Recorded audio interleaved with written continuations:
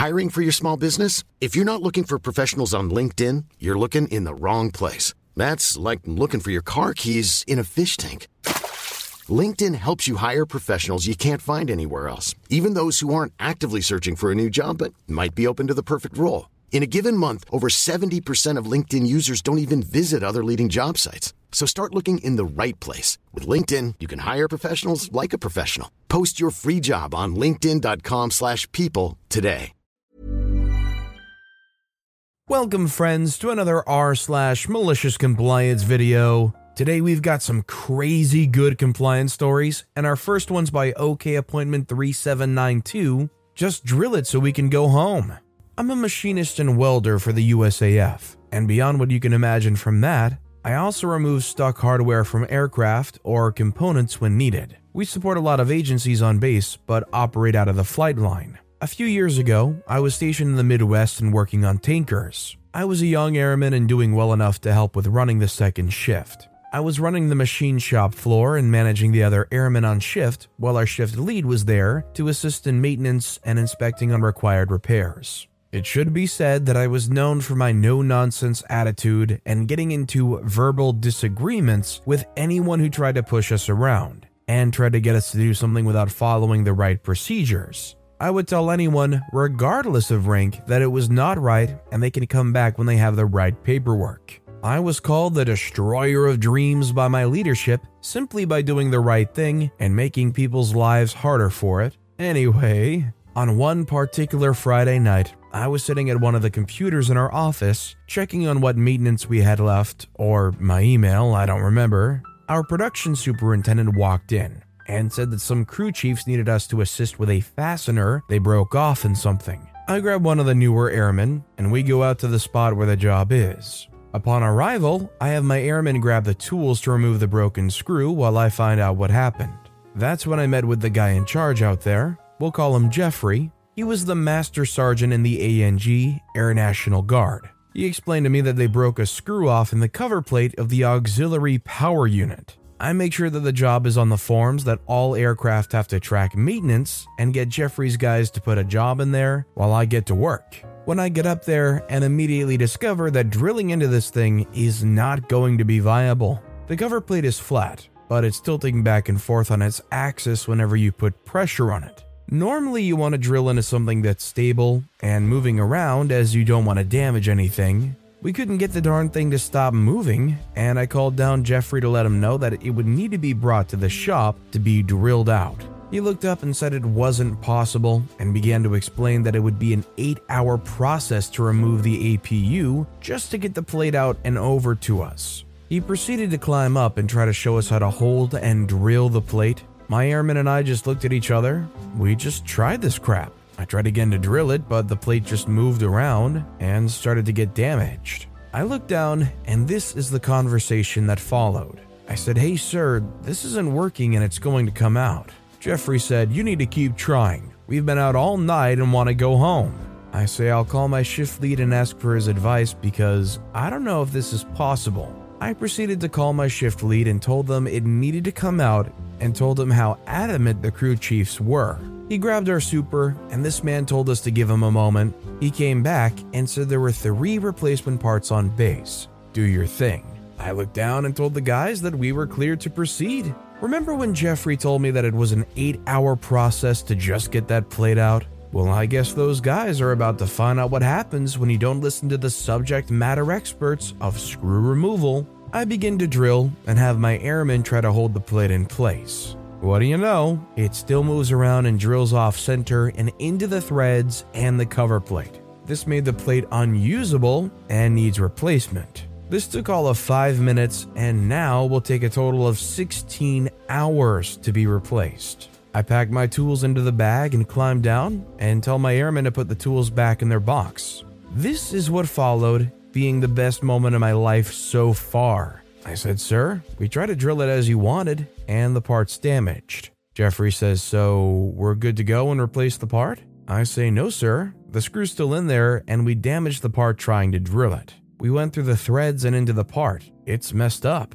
He simply looked down and sighed and told his guys to back up. We went back to the shop and got ready to go home. From what I heard, the guard guys were hazed by the active crew chiefs for making them come in on the weekend and not listening to us. I continue to be a pain to those that dared and was stationed somewhere else a year and a half later to Asia. Kind of related to the vein of how OP tried to explain what was going down to this guy and they refused to listen. When you guys are talking to someone, how many times do you have to repeat yourselves before you're totally upset? Just 2 times? 3 times? Let me know what you guys think in the comments down below.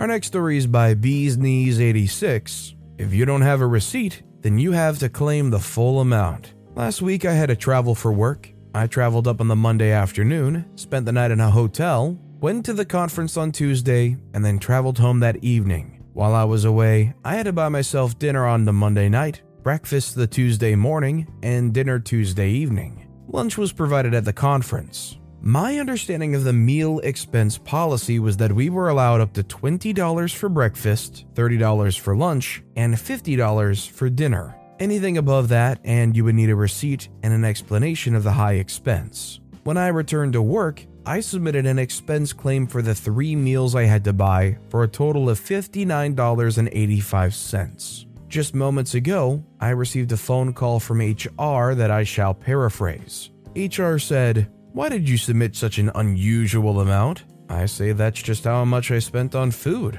They say, "Do you have any receipts?" I say, "No, I just checked my bank statements." They say, "Well, if you don't have the receipts, then you can only claim the amounts in the policy." I say, okay, I could probably show you my bank statements." They say, "What meals did you buy?" I say, "Dinner the night before, breakfast on the day, and dinner on the drive home." They say, "Without the receipts, you can only claim the amounts in the policy, so I'll change that and get it sorted." I say, "Okay, thanks." They say, "Next time, just claim the amount in the policy." I say, "Will do, thanks." Just check my bank, and there's a $120 payment in there. I have to make this trip every quarter, so now I know for next time too. Honestly, that's not bad. They're basically giving you a bonus every time you go on a trip. If they're gonna be dumb and handle it like that, you might as well take advantage of it. They're basically telling you to. Our next story is by Simon T. Vesper. Don't know if this really counts, but it just happened and I immediately thought of this sub. Okay, I gotta set the scene for this to make sense. My kid's doing his homework and he's struggling because he doesn't really want to. It's a writing assignment where he has to make a full sentence that includes a word chosen from a list. He struggles with writing in general, like his brain's wired different, that sort of thing. So my wife's helping him and she's being really patient to the point where she's giving him step-by-step instructions. I'm chilling in the other room playing video games when I hear him say, "I feel like a prisoner when I'm in school." And my wife says, "Well, that's a good sentence. Write that one down." Hey, nothing like being a little passive-aggressive with your homework and doing it right at the same time too. In fact, as weird as it sounds, it might be a good idea to encourage that kind of behavior. Allow them to improvise and create kind of a comedic, venting, and legitimate way of doing their homework. This next story is by Bill V59. You want to see all children not in school uniform? Okay. A few years ago, I retired from teaching, UK, and I particularly love the stories of malicious compliance from schools and colleges. Recent threads about malicious compliance by students, which teachers had to take on the chin, brought back many memories, so I thought I'd share one which involves me and my students, which happened in my first year of teaching, 1981. I was fresh out of college and went to teach science in a secondary, 11 to 16, school, in a rural town in which a lot of the students were the children of farmers and could be quite a challenge. I was only a few years older than some of them, and I was walking a very fine line between wanting to be liked and having some level of respect and authority, something which every new teacher will remember. I'd replaced a popular teacher and had been given his tutor group, home group, and they weren't making it easy for me. To be fair, I probably deserved it. One of the main protagonists was a boy whose father was a successful farmer who happened to be the chair of governors and who was always keen to protest when he wasn't happy with something. We'll call him SH as those were his initials and this was 40 years ago. The other person involved in the story is the head of year, I'll call him Jordy, who was an old-timer and had been unsuccessful when applying for the deputy headship. And so there was a fair amount of resentment bubbling away, which he tended to take out on the children and occasionally staff. Our school had a uniform policy. I didn't have a problem with this as such, as it does act as a bit of a leveler, especially when families can't afford the latest fashion, and as a tutor, it was my job to make sure my children were appropriately dressed, which I was doing to the best of my ability. Anyway, many of the children were in basic uniform, but sometimes they pushed the limits of what was acceptable. A common problem was whether footwear was trainers or shoe, but as long as their appearance was within the spirit of the rules, I was pretty much okay with it. Jordy, however, was not. At a team meeting, he went on a rant about how standards were being allowed to slip and that we were not being vigilant enough. He reminded us that it was our job to maintain standards and ended with a demand that the next day we send to him any child who was not in proper uniform. He waved the school handbook at us and told us if we didn't know what that was, we could find it in there. I was well pissed. I was walking a fine enough line with these students, and this wasn't going to make my life any easier. Cue the malicious compliance. I checked the handbook very carefully, and the next morning, I was ready. After I'd taken the register, I announced that anyone not in proper school uniform would be reporting to Mr. Jordy. Groans and protests. First of all, I sent a couple of gobs who were always pushing things too far. Then I began with a malicious intent. The regulation said black V-neck jumper. Yours has a round neck? Down you go. Is that a logo on your shirt? It says plain white. Off you go. The regs also specified plain black socks. They'd been written some years earlier and never reviewed. In the early 80s, many children wore white socks. I know. So down went all the white socks, and the atmosphere in the classroom got distinctly more hostile towards me. Then I singled out SH, the class mouthpiece. Down you go, I insisted. He was furious and came right up to me and was almost in my face. He demanded to know why, so I told him. He was wearing black socks, but I noticed that they had two colored bands around the top. I explained that the rule specifically said plain black socks and that his were not plain. He was mad and our eyes locked, and then it happened. To this day, I remember how his face changed as he realized that this was not me against him, it was us against Jordy. He then went around the class, helpfully pointing out all the minor infringements that I had missed. And we ended up sending every child in the class, apart from 3 to 4, who were in full uniform and who were frankly disappointed not to be sent down. Jordy had gone hard on the first few children who went down, and then couldn't treat the others differently, so he got it in the neck from parents who didn't appreciate being contacted about stripy socks. Shortly after this, the rules were rewritten to be more flexible as long as the spirit of the uniform was upheld. From that day on, I had a fantastic tutor group. SH became head boy and was a credit to the school and worked as hard for me as any child I taught since.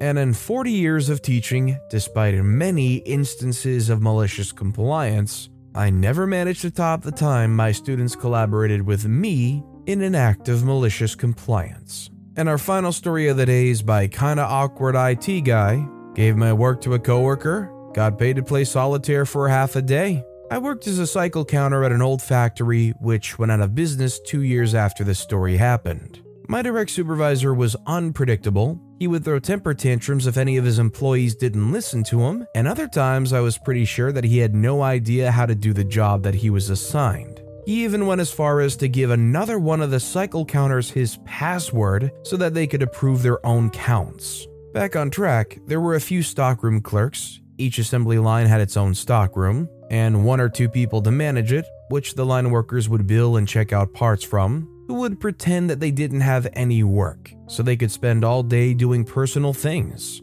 Instead of checking their work to make sure that was true, like a supervisor should have, he approached me. Here's how the conversation happened, approximated of course, since this was almost 10 years ago. Supervisor said, "Stockroom clerks 1 and 2 don't have any work to do." I say, "Yeah, and what do you want me to do about it?" They say, "I'm wondering if you can give them the rest of your counts for today." I say they're not trained to do it, and if I give my work away, I won't have any for the rest of the day. Though I wouldn't mind going home early, I wrote in with someone else who won't leave until 3. He sighed and left my office. I went out and did the actual counting for the afternoon. And there's quite a bit of work to do once I was back at the computer, including checking the counts against what's supposed to be there, and if the count's lower, look at its history to make sure the part doesn't have an alternative location or an incomplete checkout. I didn't make it back to my office before I was stopped by the storeroom clerks just outside my office, who I got along with and were good at their jobs.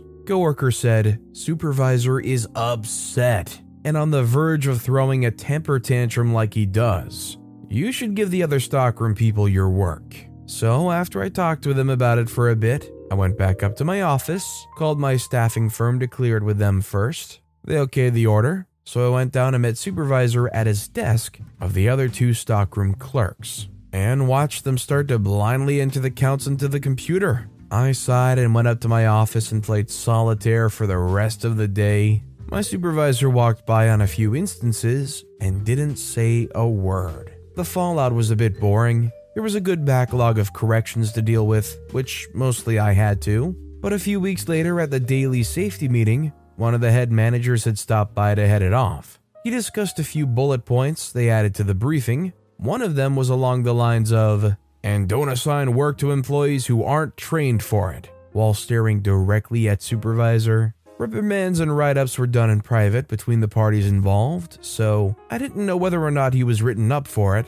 but he was in a very bad mood for the whole week after the actual situation. So I think he may have been, if it wasn't something that happened in his personal life. Supervisor's doing a whole lot of very good supervising here, apparently. But with that being said, that's all the time we have for today. So of all these stories I've read today, which is your favorite and why? Let me know in the comments down below. And if you haven't yet, if you could like and subscribe, that would mean a lot to me. Whatever you do, whether it's liking, subscribing, turning notifications on, all of it helps grow this channel, and I appreciate the heck out of it. So until next time, I'll see you all tomorrow with some more stories. Mom deserves the best, and there's no better place to shop for Mother's Day than Whole Foods Market. They're your destination for unbeatable savings, from premium gifts to show-stopping flowers and irresistible desserts. Start by saving 33% with Prime on all body care and candles. Then get a 15-stem bunch of tulips for just $9.99 each with Prime. Round out Mom's menu with festive rosé, irresistible berry chantilly cake, and more special treats. Come celebrate Mother's Day at Whole Foods Market.